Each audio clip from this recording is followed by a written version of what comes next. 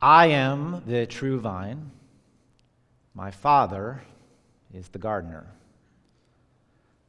I am the vine. You are the branches. As the Father has loved me, so have I loved you. Remain in my love. I am the true vine. My Father is the gardener. I am the vine. You are the branches. As the Father has loved me, so have I loved you. Remain in my love. I am the true vine. My Father is the gardener. I am the vine. You are the branches. As the Father has loved me, so have I loved you. Remain in my love. There may not be many more intimate, more vulnerable words shared in Scripture than these words that Jesus proclaims here in the Gospel of John, chapter 15. Because it's not even so much what Jesus says, it's when he says it. Jesus is at the very end of his life. This is the last night that he is going to be alive, and he knows it. What do you share when you know you're at the end? What do you share when time is so limited and literally every word counts? At this point, Jesus has done the monumental, brain-shaking thing of washing the feet of his disciples, something unheard of for a rabbi, master, to wash the feet of his disciples. He has laid out in greater detail than almost anywhere else in Scripture the role of the Holy Spirit. He has put forth this profound statement where he says, I am the way, the truth, and the life. And now knowing that he is only hours away from his torture, his suffering, and his death on the cross, Jesus says, I am the true vine. My Father is the gardener. I am the vine. You are the branches. As the Father has loved me, so have I loved you.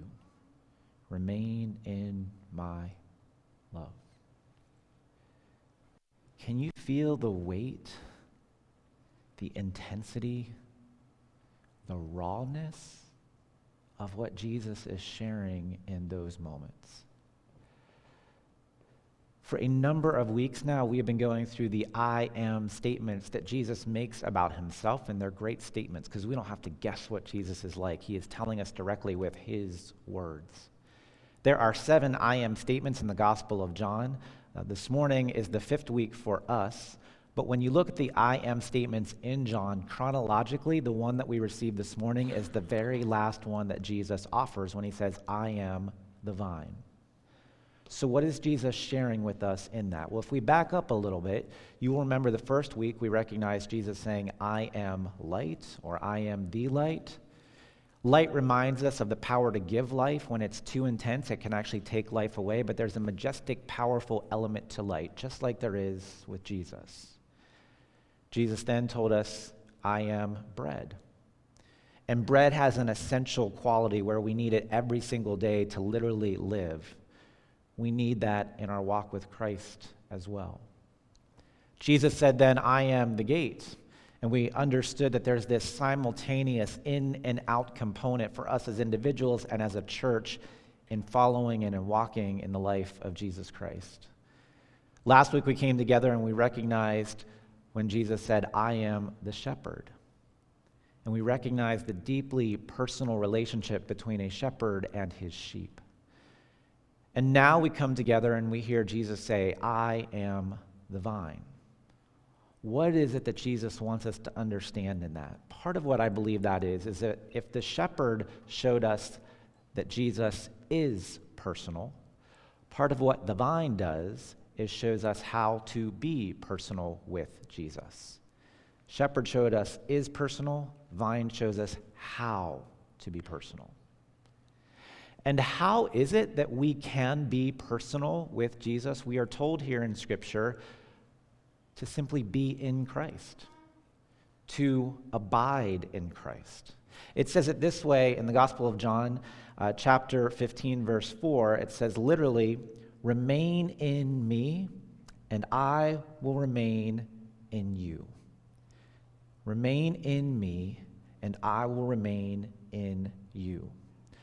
There was a wonderful gentleman named Eugene Peterson, and he wrote a version of the Bible called The Message. And when he talks about this verse, he translated it this way. He says, "Live in me, make your home in me, just as I do in you."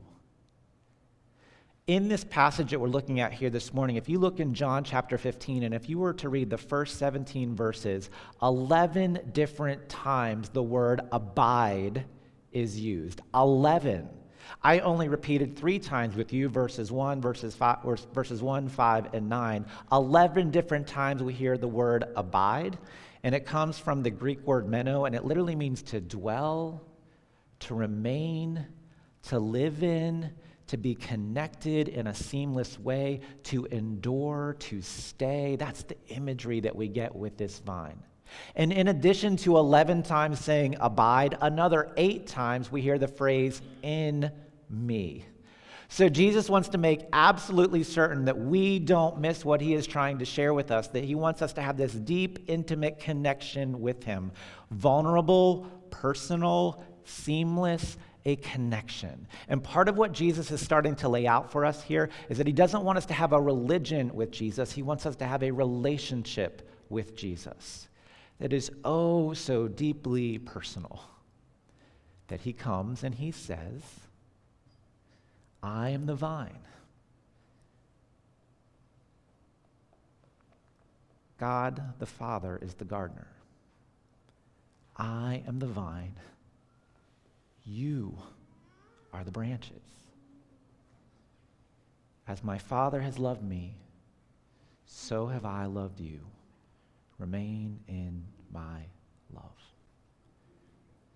Now, why have I gone to such lengths to repeat this so many times with us already here this morning? It's for this one specific reason that I want us to catch. Connection to God leads to intimacy with God. I want to say that one more time. Connection to God leads to intimacy with God. And I share that with you because I will just confess to you, I stink at abiding. I stink at just pausing and slowing down so that I can connect in an intimate way with God the Father. I tend to be the speedboat on the top of the water, just zipping along, and my goal frequently is to get as far as I can, as fast as I can. But when I do that, I'm not going deep because I'm not willing to slow down and abide. People will frequently say to me, and rightly so, "Matt, when you are preaching, you got to slow down. You're going way too fast." It's true.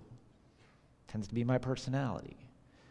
I'm not good at slowing down, going deeper, abiding. And yet Jesus says, "I'm the vine. I want you to go deep. I don't want just a religion. I don't want just motions. I don't want just a routine. I want a relationship where there's this deep, intimate, holy connection." And Jesus is the key. So often when you and I want to grow in Christ, what do? We turn to the next technique. We turn to the next book. We turn to the next process. We turn to the next program. And Jesus is saying, I don't want you to do any of those things here this morning. What's he saying? He's saying, I'm the vine. I am the connector between God the Father and you, the branches. It is through me that you will find this organic, authentic life. I had a chance, some of you may remember, over summer last year, I had a chance to go to England. I went there to Cambridge for a couple days in conjunction with the work I'm doing on the doctoral program that I'm part of. Before I left for that trip to go to England, I was told very clearly, get one of these. I don't know if you can see this very well from where you are, but this is an adapter or a connector. And the reason for that is because the power voltage in England is different than it is here. Now, I didn't try it out, but one of two things would have happened had I not had this connector or adapter. I would have tried to plug my computer in there and nothing would have happened, or I would have plugged it in and it would have blown up my computer. I needed the right connector. And you know how this works. You go to England, you put this in the wall somewhere in the socket on the one side, and you connect your electrical device on the other, and then it would work properly. This was vital for the connection between the power source and my computer. Jesus says, I am your connector. I connect you to the power source. God the Father is connected to us, the branches. How are we connected seamlessly, interwoven? Through Jesus, the vine. I wonder if that's how we view worship. I wonder if when we gather in these moments, we realize who it is we're really connecting with. I don't think we do understand very often, and here's why. Jesus is saying, I will connect you to the ultimate power of the universe, to God Almighty. We're talking God who made every star in every galaxy, billions upon billions upon billions, like big God. And if we really realized that, and if we really understood Jesus as our vine and our connector to that power source, most likely we would either be sitting here right now or wherever we're watching online, and we would either be shaking in our shoes to dare to even broach being in the presence of literally God Almighty of the universe, or perhaps we would be weeping tears of joy that this God of the universe even wants to get to know me. But either way, there will be a sense of this connection with God Almighty, as opposed to, I will come and put in a few minutes at a religious service, where I just casually walk in and casually stroll out. We won't do that when we understand that Jesus is our ultimate connector. Mentoring is a pretty big deal for us here. We try to encourage that at many levels. If you're not in a mentoring relationship, think about it, pray about it. It's one of the best ways to be growing because it's a way to walk with people who know Jesus and help us connect us with God. I believe that at many different levels, and so this will not surprise you. When it comes to preaching, I have different pastors that I rely on as mentoring pastors. Some I know personally and some I don't. So it won't surprise you. I reference somebody like Tim Keller a lot. He's a mentoring pastor for me. People like Will Willimon or Leonard Sweet are mentoring pastors for me. C.S. Lewis, a mentoring pastor for me. And they had mentoring pastors. In fact, Tim Keller's mentoring pastor was Jonathan Edwards from a long time ago. One of the quotes that Keller says is this. He says, Jesus is after organic change through an inner dynamic, not mechanical compliance through external force. Now, if you're like me, the first time I read that, I was like, huh? So I had to read it again. Jesus is after organic change through an inner dynamic, not mechanical compliance through external force. What in the world does that mean? Well, hang with me just a moment. Let me explain it in this way. I want to give you two examples about the difference between mechanical force making us change and an internal dynamic going on in which we organically change. And it would be this. As a pastor, one of the things that happens, this is not totally infrequent, if there's a married couple having difficulty, oftentimes they'll come and have a conversation with one of the pastors or with me. And I've had this happen where one of the spouses will come in, and let's just for today, for hypothetical reasons, say it's the husband. And the husband comes in and he says, Pastor Matt, I got to talk to you. Our marriage is at the end. We are so close to not making it. The only thing that's giving us any hope is my wife said if I came and talked to you, and if I was willing to go into counseling with you and counseling for us together, that maybe we can save our marriage. Pastor, I am desperate to save our marriage. I don't want it to fall apart. I will do anything. I will do this counseling if that's what it takes. And so we would set up the counseling then, and we'd start having conversation with each other. And inevitably, we would get together, and the wife would go through the list of grievances that she had had with her husband that had been so hard. And somewhere in that process, the husband would say something to the effect of, I knew these things bothered you. I never knew they were to this degree. And I'm hearing you now, and I can change. I can do better. It will be different from this point on. And so they leave, and they start to work on it, and the husband works as hard as he can, and because he is so afraid of the marriage falling apart, because he has a sense of pride that he doesn't want others to see his family falling apart, he lives into addressing that list of grievances for a while. And for a while, some of the pressure goes off a little bit. And he's not quite so worried about losing his marriage anymore. And so there's not as much intensity to keep addressing those grievances in a helpful way. And so with time, as the pressure begins to lessen, he eventually starts to slip back into doing the very things that have been frustrating for his wife.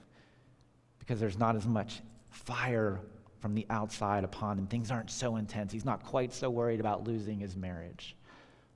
What's happening there? The external pressure of fear and pride is forcing him in a very mechanical way to say, I can fix what's wrong with me. And he can do that for a while, but eventually he runs out of his own strength. And because there's been no internal change, no organic change in his heart, eventually he falls back into his old ways. Or imagine if you are an addict, and you so desperately want to stop the addiction that you are a part of. You are embarrassed by it. You don't want people to hear about it anymore. And so you're like, I will try anything. And for a while, you are so committed to remaining sober, whatever that looks like in your life. But it's all on your effort. And you literally white-knuckle it from one day to the next. And for a while, you can do that until the temptation becomes too great. And no matter how hard you try, as mechanically as you might force it, eventually the day comes when you can no longer jerry-rig your own heart from the outside, and you succumb back to the addiction. Why? Because there hasn't been an internal change, a rewiring of the heart. And what Jesus comes this day to say to us is, I don't want forced religious practices from the outside to try to make you a better person. Your ambitions are way too small to come and just be a better, more moral person. No, I want to be your vine. I want to connect you to the ultimate power, the ultimate love, the ultimate grace, the ultimate beauty. And when you are connected through me to God the Father, you will be changed literally, internally, organically, authentically, seamlessly from the inside out. Many of us love Christmas trees. Those of us who like live Christmas trees, there's always an adventure when you go out and cut it down and bring it into your house. I showed some of you earlier this year what our Christmas tree looked like. It was one of the largest ones we had ever had. Like many families, we had a great time decorating our tree. We enjoyed coming together and putting the decorations on and the lights and the pictures and the ornaments and all of those things. And that was great. Until we had to take all those decorations off. And do you know what happens after a number of days or weeks when you've taken a live Christmas tree and put it in your house and put it on decoration, and then you go to take it out? All those needles make such a mess. That lush green, beautiful tree is no longer there. It's turning brown. It is turning brittle. What is going on? The Christmas tree, from the moment you cut it down in the field, has been cut off from its power source. And no matter how good it looks on the outside, it is dying on the inside. How many of us are doing our absolute best to look good on the outside? We put on our decorations of security, our job, a relationship, money, status, popularity, anything that will make us look good to the rest of the world, but inside we're dying. To us, Jesus comes and he says, I am your vine. God the Father is the gardener. I am the vine, and you are the branches. As the Father has loved me, so I love you. Remain in my love. When it comes to God, what so many of us do is this.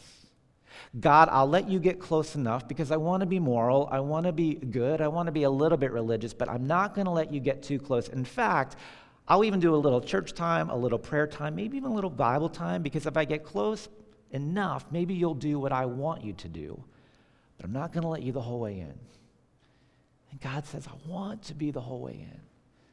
Because every single one of us wants to be known fully. Whether you're an introvert or an extrovert, every one of us wants to be known completely, to have somebody who knows everything about us and embraces us as we are. And God the Father wants that relationship with each one of us, and yet most of us do one of these when it comes to God. So do me a favor, I want to ask you to imagine this, and probably for many of us, we don't have to imagine it. But I want you to picture somebody in your life, maybe it's right now, maybe it's somebody from the past, that you always wanted to know better.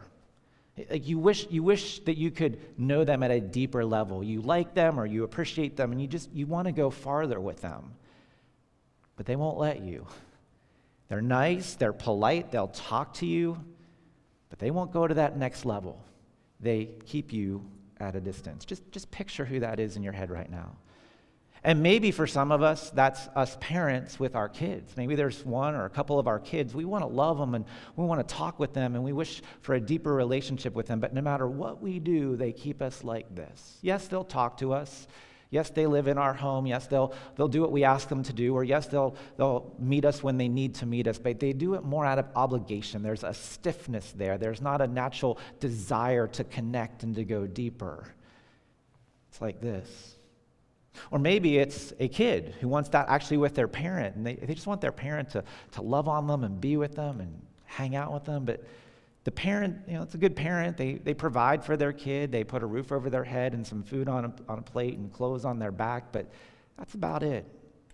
Everyone just kind of goes through the routine, and that kid so desperately wants to know their father or their mother more, yet there's a distance. Maybe this is in relation to if you're married. Maybe it's your spouse. There was a day when there was such intimacy and passion and love and connection between the two of you. And I don't just mean sexually. I mean just wanting to be with each other and hang with each other. But over time, you've just both gotten into your routines and you both fulfill your roles in the marriage. You do your job and she does her job. And everybody's nice and everyone's polite, but there's a gap there. God wants to remove the gap, to go to that next level of relationship. And yet, throughout the history of humanity, we've done this to God. God comes to Adam and Eve in the garden. He says, I just want to walk with you and talk with you and laugh with you day in and day out. We say, thanks, but no thanks, God. We'll do our own thing. And walked out of the garden. God says, I want to be your king. I want to be your ruler. I want to be your protector, Israel, my people in the Old Testament. And we say, nope, God, we'll pick our own king. We'll choose our own ruler. Thanks, but no thanks. God says, I'm not going to give up on you. In fact, here's what I'll do. I will send my only son for you so that we can be like this. And we take God's son, Jesus, and we killed him. Murdered him. Thanks, but no thanks, God. God wants this with each one of us. And that is the invitation that he gives us this day.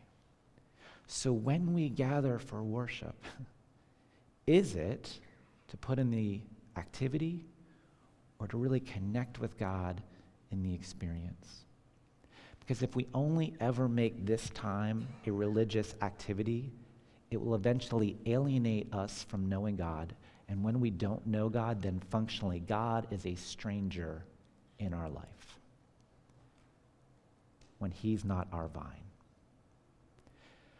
Before we end our time this day, I want to give you 3 ways that we can connect, abide with God. And they're simple, but they're significant. And I pray that as we hear these things, we will act upon them so that we can find this with God and that he will be our vine. Number one, spend time with God. Now, I realize on the one hand, that's a no-brainer. And in your own mind, you'd be like, oh, I know that, like spend time with God, like read my Bible, do some prayers, go to a church service, I get that. Well, let me say that's partly true, but it's also kind of like when somebody says, man, I really, really want to lose weight, but I don't want to change what I eat, and I don't want to exercise anymore, but I really want to lose weight. Well, do you really? Like, there's just a couple of essentials in there. Like, if you really want to lose weight, there's just some basic things you got to do. Or somebody who says, I'm tired of being in debt, but I'm not willing to change my spending, and I'm not willing to do anything to bring in more income. Do you really want to get rid of your debt? So if we want to say, well, I want to get to know God better, then we have to spend some time with God. Those are just some essentials. So yes, prayer, Bible study, time in connection with God's people, but there's other things I think we can also do, and here's what I want to encourage you with. Anytime we find real truth, real beauty, real goodness, those are ultimately from God, because God is the author of those things. So when you find something really beautiful, I invite you just to spend some time in that and connect with God in it. So for example, if you love art, pour into the art. And while you're doing that, just spend time with God. If you love to sing, then sing and just enjoy it and connect and spend time with God. If you love being outside, take a hike. Just enjoy the fresh air and connect with God. If you love gardening, get in the garden and just dwell in that place and connect with God. Maybe when it's a little warmer, but as soon as you can, dwell with God. For me, one of those places is when I'm running. Like, there's just something about it that clears my mind, and I feel like distractions are gone, and I can connect and feel more alive in ways that I often don't. Just spend time with God in those places of beauty and truth and goodness. And it's powerful. I don't know what it is for you, but you know. So spend time with God. Secondly, be transparent with God. Let me tell you something. God already knows what you're thinking and how you feel. So if you are irate, but then you go before God and you're like, Lord, I'm a little irritated. And no. Like, now you're lying on top of not being real before God. So it's sort of a double whammy. God invites us to be really real with him. So when we are angry, it's okay to shake our fists at God. When we are at a place where we don't have any words, it's okay just to sit in silence before God. When we are overwhelmed with joy, it's okay to cry in the presence of God. God just wants us to be real. Remember, we want to be known, and this God wants to know us. So don't be fake, and don't be plastic, and don't be polite. Be real. Be transparent. I heard a phrase the other day that I just kind of really got me thinking a little bit, and it said, take this with a grain of salt, but it said sometimes we should offer R-rated prayers. Now, maybe that should be adjusted to a PG-13, but the point is, be real with what is going on in your heart and in your mind, and offer that to God, and connection will happen. If you want an example of this sometime, read through the book of Job. The man let it go, and yet was faithful before God. Be transparent, and the connection will happen. And finally, submit to God.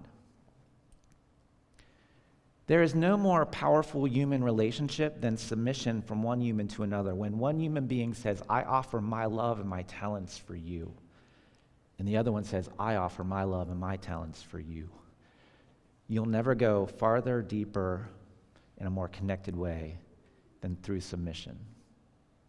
And maybe it scares us today to think of submitting my life to God, in which case God says, well, I have news for you. I've already made the first move. I've already made the first move of submitting to you. How? I send my son Jesus for you to die for you, because your sin is more important to be dealt with than my glory. I submit to you. Jesus is the only individual in all of history who is both cosmic and concrete at the very same time, because he's God's son, and God says, I offer him to you as a first step. Will we embrace that today? One of the things that my kids do that I really appreciate, and it doesn't happen as much as I might like, but it happens some, and man, I treasure these moments, is when one of my kids will come up to me and they'll say, "Dad, do you have a minute? Can I talk to you?" "Dad, I'm struggling with something. Can I talk to you about it or ask your advice on it?" And in my head, I'm like, oh man, yeah. Why? Like, why does that mean something to me? Because they're letting me in. And they're letting me walk with them. And they want to be in relationship with me. And when they say, "Dad, can I talk to you?" what it means is I'm not just their bank account. They want to know me and want me in their life.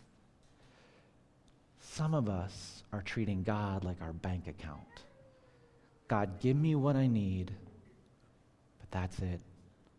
I don't want to walk with you. And God says, "Oh, but I'm your vine. I want you to know me, and I want to know you." So today, can we abide in the vine?